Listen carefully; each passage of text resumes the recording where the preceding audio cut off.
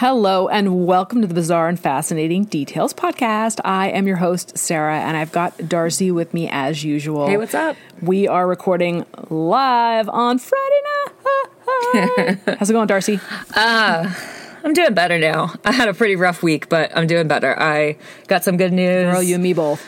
But yours was slightly rougher than mine. Yeah, I had... Darcy, you want to share your good news? Yeah, so I passed my comps, so I am now officially a PhD candidate. I am now working on the dissertation process.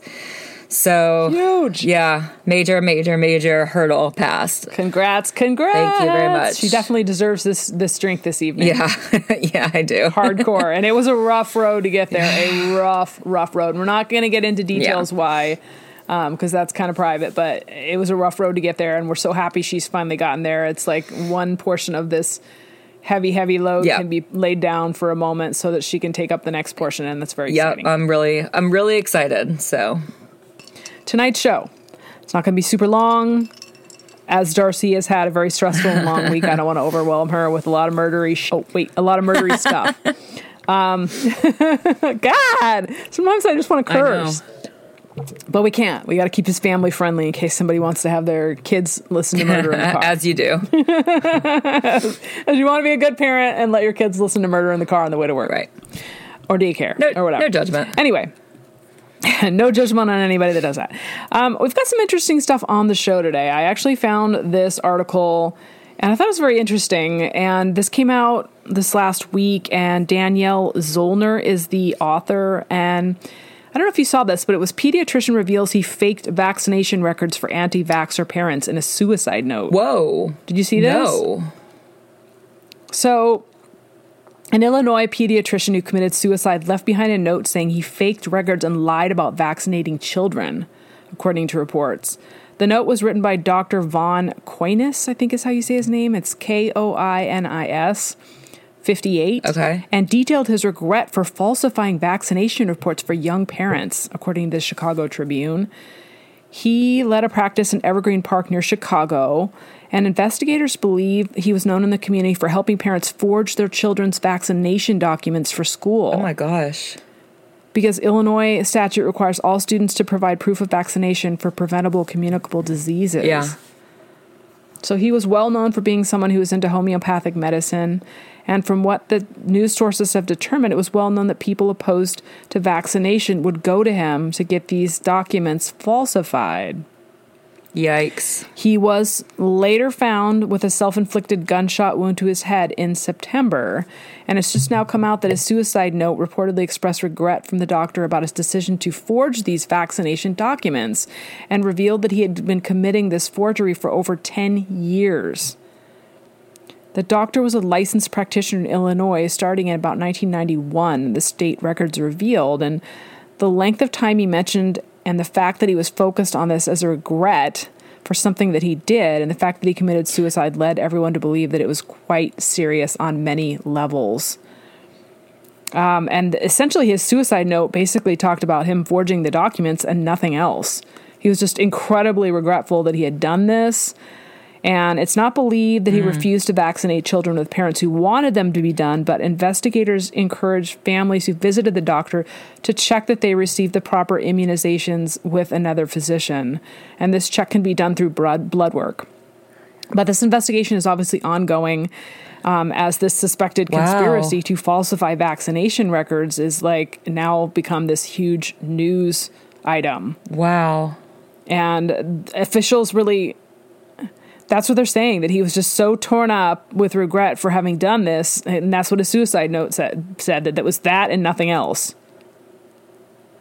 So it's interesting, and it really leads to a whole host of questions, because there are a number of people out there who are opposed to giving children vaccinations, but in order to protect the health and well-being of children that are out there in these school environments and things like that, it is required that children have to be vaccinated in order to go there.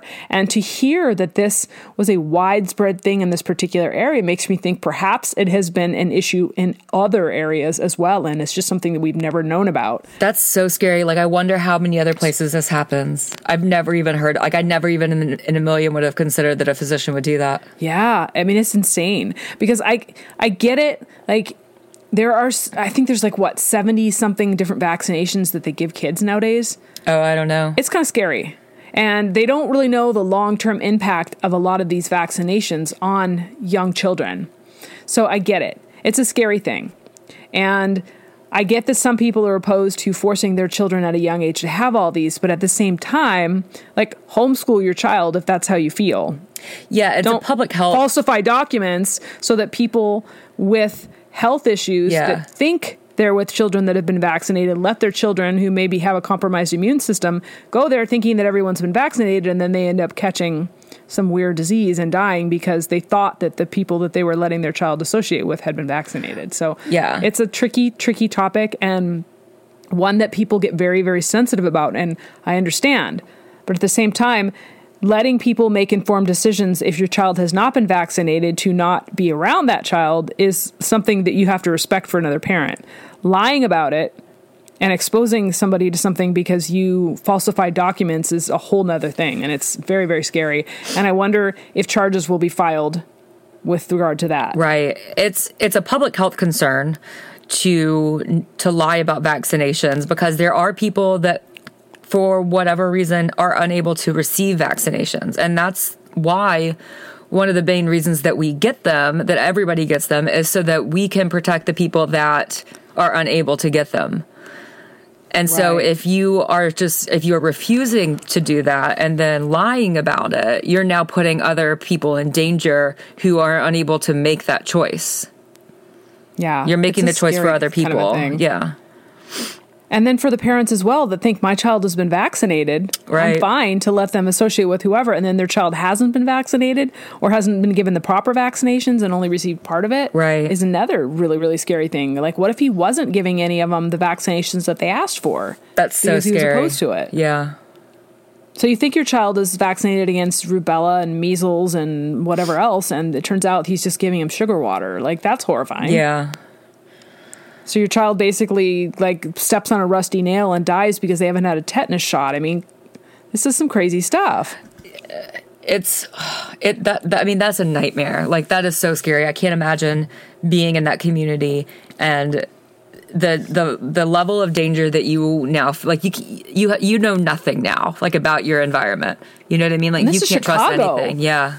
So it's like a heavily populated area. This is not like it's a rural backwoods sticks area in some mountainous region where, like, there's a population of 200. This is a heavy populated area where there are people coming in and out from all over the world that may potentially have been exposed to all sorts of things. Right. Wow. It's scary. Yeah. It really is scary because you never know.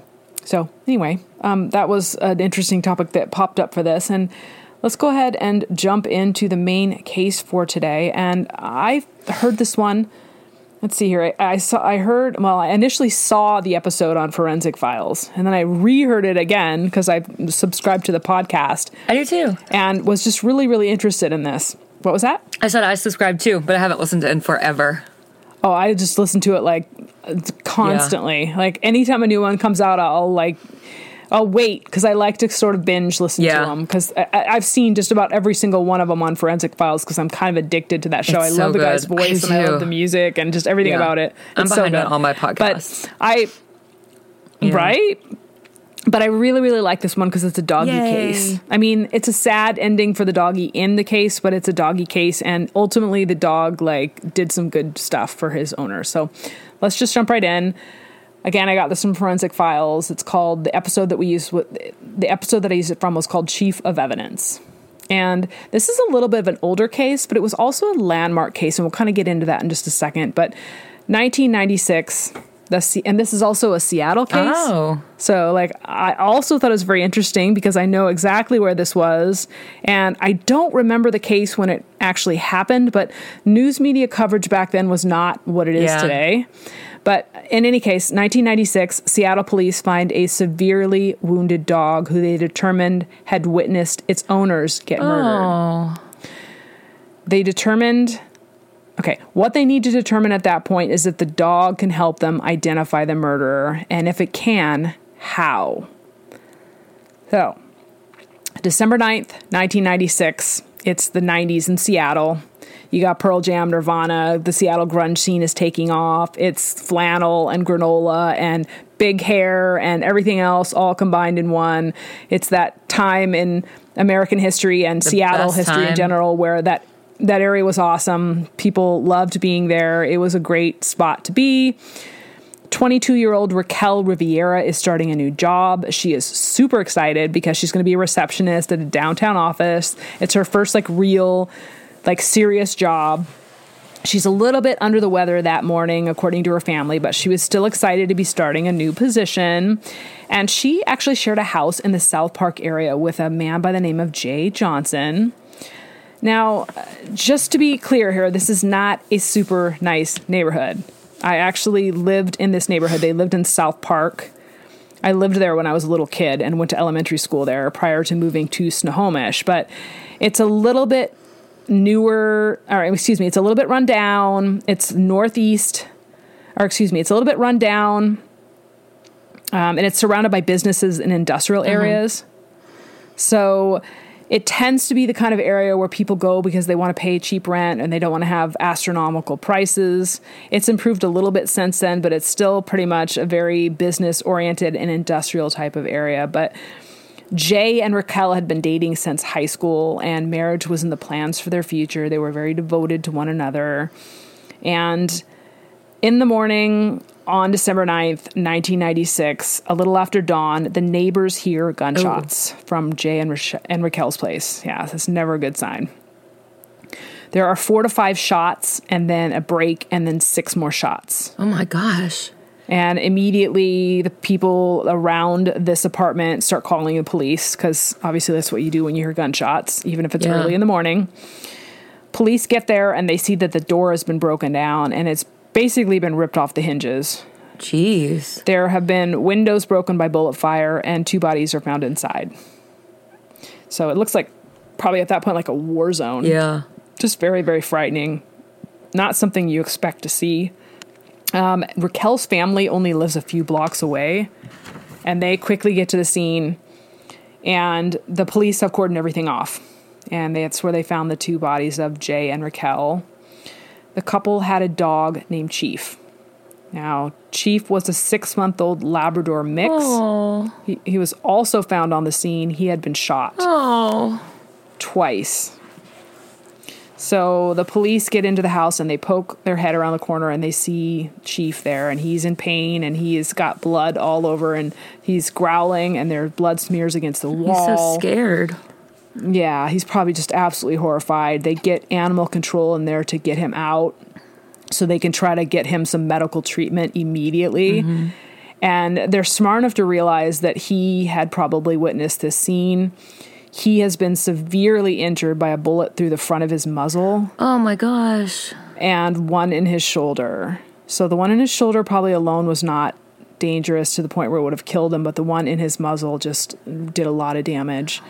And they immediately put this poor little guy into emergency surgery, and he ends up passing away. Oh. Which is just sad, sad, sad. And it made me kind of tear up a little bit when I heard it, because especially after I heard out the rest of the story. But the autopsy revealed, as I said, that he'd been shot, one non-fatal shot in the shoulder and the other through the muzzle. Homicide investigators could tell that the killer was searching for something because they had opened up a lot of drawers and cabinets and they'd tossed the bed over and just really made a huge mess of this house. Mr. Johnson had received multiple gunshots in the legs, and this told police that perhaps somebody had tried to extract information from him, kind of gangster style. Yeah. You know, by sort of torturing him a little bit first. But other than that, the coroner described this whole thing as an execution-style killing of both the man and the woman that were found in the house, Raquel and Jay. Jeez. And immediately the entire community starts searching for these killers because the couple had no known enemies. Everybody loved them. They were real young and kind of sweet and just a good couple. Like no known like criminal activity, nothing that would suggest that they were in sort of a risky lifestyle or anything like that. They were just 2 good kids who were looking forward to getting married and building their lives together. The only clues that they found were smeared footprints by the front door and some 9mm gun shell casings. There was blood spatter on the walls, the floor, and inside the door as well. And the police immediately started canvassing the neighborhood. And they find this 15-year-old boy who had actually witnessed the shooting. Whoa. And you can imagine this poor kid was probably absolutely terrified, especially after he starts describing the shooters. They are described as very large Samoan males dressed all in black. Oh my gosh. Wearing bandanas. And they had kicked in the door of this house. So I would be just absolutely terrified. And the thing is, with that sort of a situation where you don't know where they are, the police have not apprehended them, and this poor kid probably is terrified they're going to come get him if he says anything, right? It's clear from the way the scene looks when the police get there that these two men had shot the dog and then moved into the house. So the dog had come at them immediately when they came in the door because he was a good boy. He was defending his house and his people, and these people did not belong in his home. Right. And he went at them and they shot him. And he kind of limped off after they shot him in the shoulder. And the witness couldn't see anything else, but he heard shots fired, and then he saw these two men leave minutes later in a red Camaro, which a third Samoan guy was driving. Now, when the police start looking into this a little further and sort of getting the descriptions and everything, they suspect that these three men were members of a gang, which was popular in that area, called the Mad Pack. Okay. Now, Seattle has a large Samoan community. They have a large Asian community as well, but like in particular, they do have a large Samoan community. So the police really had a challenge ahead of them because they were going to have to wade through, hundreds and hundreds of law-abiding Samoan people to try to find these potential killers. And they have to do it in a way that's sort of respectful to that community as well, because you don't want to suspect it just because this is a big Samoan dude that he's a criminal. Sure. Because everybody knows that that's ridiculous and not true. But anyway, the police start to investigate this and find that 3 days earlier in Seattle's Chinatown, there was a very similar shooting where the victim actually survived the attack. Now, if you ever have an opportunity to go to Seattle's Chinatown, go. It's such a cool place. There's so many good, delicious restaurants there. It is amazing. Such a cool place. Anyway, back then, it wasn't necessarily the safest area either, but this man named Johnny Pack had also seen the red Camaro. That's the guy that got shot that survived the shooting. Okay. And he saw that there was a large Samoan male who had also been there too. And they found there were shell casings on this secondary scene. And they compare them to the site, to the bullets they found on Jay and Raquel's site. And they find that there's a match. So they know that whoever perpetuated the attack in Chinatown also killed Jay and Raquel. And by now they're on the lookout for this red Camaro with some big Samoan dudes. And they're moving pretty quick on this, though, because the day after the murder, they noticed a red Camaro doing a slow drive-by of the murder scene, which I guess, from what they say, that's not uncommon. Yeah. That in many instances in attacks like this, people will come back to the scene and sort of check things out. Yeah. And they grab this guy. And they hear that his name is Charles Nico, and he is also a well-known member of the Mad Pack. When they question him, though, he denies any involvement. However, the little teenage kid that had witnessed the scene actually recognized this guy as the driver of the vehicle. Jeez. And he's very distinctive. So they know that this is not just some random person that just happens to look kind of like it. It's distinctive. And a red Camaro, like, come on. Right. That's such a 96 car. So police, right? Police kind of squeeze in on this guy and threaten him with the death penalty, which was a very real thing back then in Washington State. It was like a very real possibility if you murdered somebody. But when they start to threaten him with this, Nico crumbles and spills the beans. I said, isn't that great? He spilled the beans. The motivation for this case was drugs. Evidently, the Mad Pack had heard that Jay and Raquel had a bunch of cocaine, and they were going to go get it. They were going to steal it from them. When they get there, though, the couple has no idea what they're talking about, and they're just like, we don't have any cocaine, and these guys are like, oh no, they're just lying to us to hide it or whatever. So they shoot first and then ask questions later.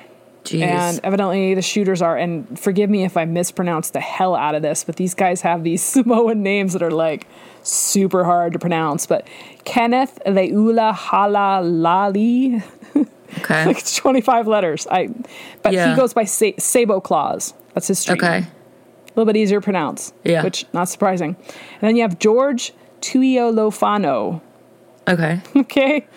He goes by Scooby. That's his street name. Scooby. Okay. So I think we're going to call them Sabo Claus and Scooby because I can't pronounce those names. Forgive me if you are of Samoan ancestry. I apologize. They're just extremely hard for a white person to pronounce.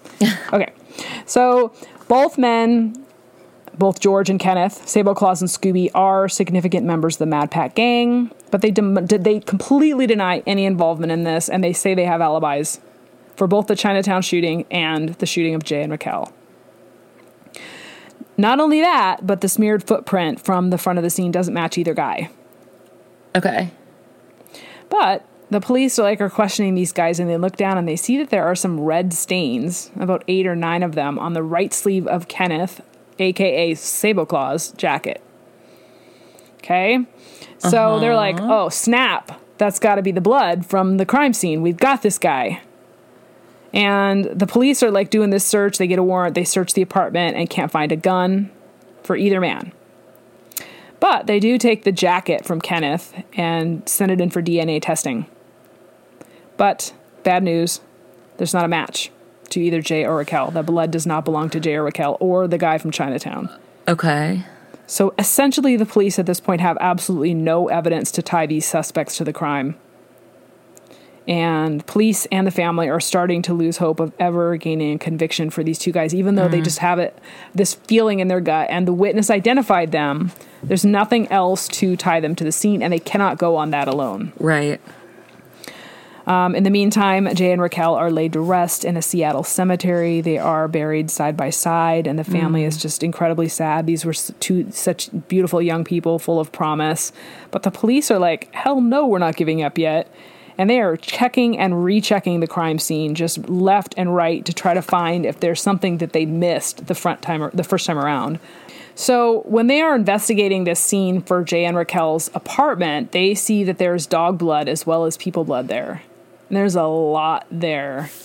Police were smart enough at the time, though, to follow the dog to the vet when they started to take it in for the first time, and they actually got a blood sample from Chief. Okay. Which, brilliant that they were able to do that, because that is going to turn up later to be a huge part of this case. But I'm so fascinated when law enforcement can have that foresight. Right? Yeah. It's just incredible. So they pull that blood from Chief, when he's getting his emergency procedures done. And they are starting to patch things together with the blood spatter, the shell casings, and the eyewitness account from the little boy across the street. Well, the teen across the street. I don't want to say little boy because he was a teenager. They think that first, the intruders kicked open the door. Second, they shot the dog in the shoulder. Third, they went to the bedroom and shot Raquel. Fourth, they took Jay to the room next to it, shot him in the legs to try to get the information from him. They go back, they shoot Raquel again because they don't think she's dead the first time around. In the meantime, Jay says he never has any cocaine, and they kill him too. And even though he is shot in the shoulder, Chief, the goodest boy, tries again to fight off the attackers. Oh. So he whimpers off after the first time, and then after after he hears that they are hurting his people, he runs into the bedroom to attack the killers again. Can you just imagine? Jeez. This is a 6-month-old dog. He is basically a puppy. And he did this. And they shot him again in the muzzle, and he didn't end up dying, but it was enough to get him off. Yeah. And there is no victim's blood on either one of the suspects, and this is huge. The police are extremely perplexed because typically when you have a gunshot like that, you're going to have blood on the people who are shooting, right? Mm-hmm. Especially in an instance where you have an execution-style shooting. Mm-hmm. But then they realized that Jay and Raquel had actually been shot from a little bit of a distance, and that their clothing had helped to absorb some of the blood spatter. They had pajamas on. Okay. Whereas Chief did not have any of that, and his blood sprayed and spattered on Kenneth from the muzzle shot. because it was pretty close when they shot him in the muzzle, because Chief had run at him to attack, and that's when they shot him in the muzzle. And so his blood spattered onto the sleeve, and they think that's what caused the mysterious red stains on Sabo Claus's jacket. Police immediately bring in a specialist to analyze the DNA profile of the dog, because dog DNA is, the study of dog DNA in particular is so much like the study of people DNA. It's a different set of DNA markers, but the chemical properties and testing and everything is pretty much the same, which I didn't know that. Yeah, I didn't either. Dog breeders and championship folks actually use these specialists to verify show lines and breeding of dogs. Oh, that makes sense, yeah. Especially people that want to charge the high dollar for these exceptional championship show lines. They have to make sure that it's not just what they have end up happening is they'll just get some cheap little crappy dog to breed with a champion show line, and then they'll sell more puppies for cheaper. Right. Or more puppies for more when they should be cheaper because they don't have 100% championship blood. Right. So they do these DNA tests to try to maintain the integrity of the bloodline and make sure people aren't getting ripped off in these dog breeding circles. Yeah. So, as I mentioned earlier, police believe that the blood on Sabo Claus's sleeve was actually from Chief, the victim's dog. And when the tests come back, they show that it was animal blood, and specifically blood from a dog, which they can narrow it down in that way. And then they compare the blood to Chief's blood from the blood sample they'd taken earlier, and it is absolutely a perfect match. But this is an interesting case because the prosecution knows that this is going to be a tough road, because there have been no other cases in the U.S. where animal blood was used as evidence in a case or as proof. No other cases in the country have a canine blood admitted as evidence in a court case. Right. So the defense team is like, ha ha ha, this is a bunch of hocus pocus crap. We are confident that our clients are going to walk out. Bye. Yeah, because there's like no legal precedent, basically. Yeah, this has never been used before. This is a bunch of crap. Yeah. But, I mean, we know that's not true. So the dog blood wasn't the only thing, though. Police also found non-human hairs on Kenneth's sleeve. And they compared it to Chief's hair and found the two hairs to be consistent. This was not as good as DNA evidence, but still very useful when you used it in combination with all of the factors in this case here. Right. The eyewitness account, the blood on the sleeve, et cetera, et cetera. Now, we've had conversations in the past about the use of hair and fiber analysis in cases like this. And there has been some debate in recent times whether these things should be admissible in court, whether they're reliable, whether it's a good indicator that someone actually is the person who has the hair on the scene and all that. We're not going to get into that here because that's for a whole nother time and a whole nother case. But in this particular instance, they did recognize that the hair in itself was sketchy. Even though this was in the 90s, they still recognized, hey, we can't use this on its own. We've got to have it in a combination with a bunch of other factors in order to determine guilt in this case. Yeah. So anyway, meanwhile, the 8-week trial kicks off, and this was a total crap show. It was a circus because Sabo Claus went completely ballistic and had to be restrained for the whole trial. Whoa. He essentially taunted the judge, taunted the family, threw kisses at people, laughed, was very disruptive throughout the whole trial. They had to basically muzzle him and handcuff him to a wheelchair for the whole trial. Right? He was just going ballistic. Prosecution believes that when the two men kicked open the door to Jay and Raquel's home, the dog attacked immediately. They shot it in the shoulder and it kind of cowered in the corner. Then when they asked for the drugs and threatened and shot the victims, Chief once again jumped up and got shot at that point blank, causing the blood splatter to fly out of that wound and land on Kenneth's sleeve. So Chief, bless his little heart, was the goodest boy. He defended his people to the very end. Yeah. And that is why dogs are the best and most loyal and most amazing creatures in the whole freaking planet. We don't deserve dogs. No, they're little angels. They're freaking angels. So DNA evidence linked to the jacket to the dog and the murder scene. And this was they knew this was an open and shut case by then when they combined all those factors. Alone, any of those things, the eyewitness, the hair sample, the blood sample, all that stuff alone, just if you took it all individually, would not have meant a whole lot. But in combination, it was very convincing to the court. And the judge at that point ruled that the dog DNA was the same as people DNA as far as testing is concerned. The value was exactly the same as evidence. The science is indeed no different, is what the judge said, which was a huge precedent in this case. There have been other cases since then, but essentially they set the case law right then and said, anytime you want to use this is okay. Right. And again, this was the first time that animal DNA was used as evidence in a criminal case in the United States. Kenneth Saboclaws takes a stand and says he was at a club a few days prior, and that's how he got blood on his jacket, because he was in a fist fight. With the dog? Get this.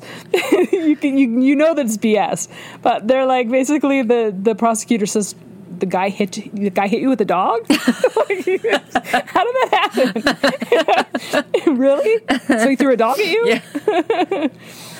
But the jury deliberated for about 12 hours and found both men guilty and sentenced them both to life in prison. Mr. Wow. Saboclaws laughed as the verdict was read. Clearly, he had a little bit of mental illness going on there. But it's funny because in the podcast, they say Chief was the one to get the last laugh. Oh. But he was the reason that the case was won. Sweet Chief. Jay and Raquel had initially bought their dog for protection, and he ultimately served his purpose and brought them justice. Oh. And sweet, sweet, sweet little, he was the goodest boy. The family now keeps dogs around them at all times. And it's just such a sad and tragic case because this couple basically died for no freaking reason. Yeah, they didn't have any drugs or anything. No drugs, no indication of any sort of connection to drugs or guns by Raquel or Jay. This case just, it's incredibly sad, but at the same time, it was groundbreaking. And now scientists are like a little bit more reputable when it comes to court cases, and DAs, attorneys, prosecution, they all know that plants and animals and everything has DNA. Yep. And there are always going to be traces to help in cases like these, and this is an incredibly valuable source of evidence. On their own, they may not seem like the best source, but combined with other factors that are usually present in 99% of these cases, this can be an extremely beneficial and useful tool.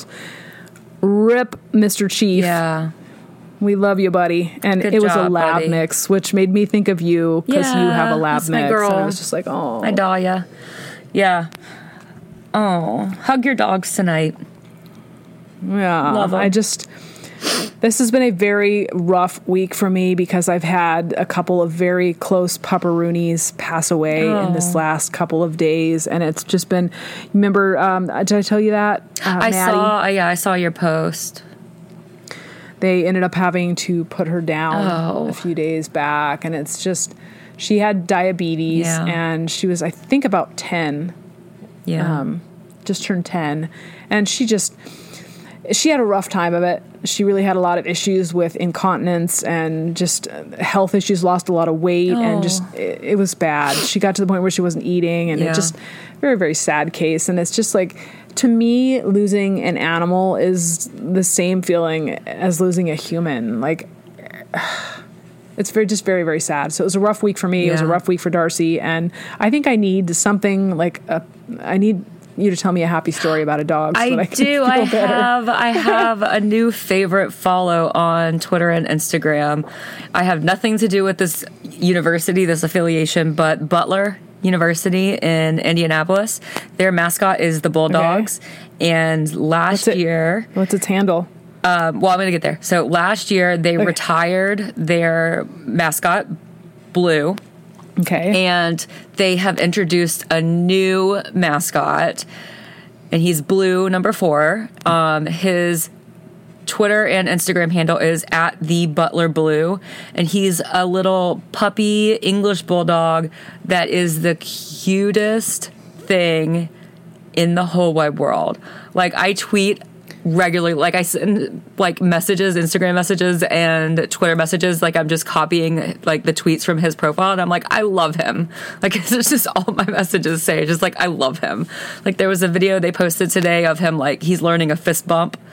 It's just, I cannot handle how cute he is. So go follow @TheButlerBlue, and he'll make your whole world light up. Oh my God. How cute is he?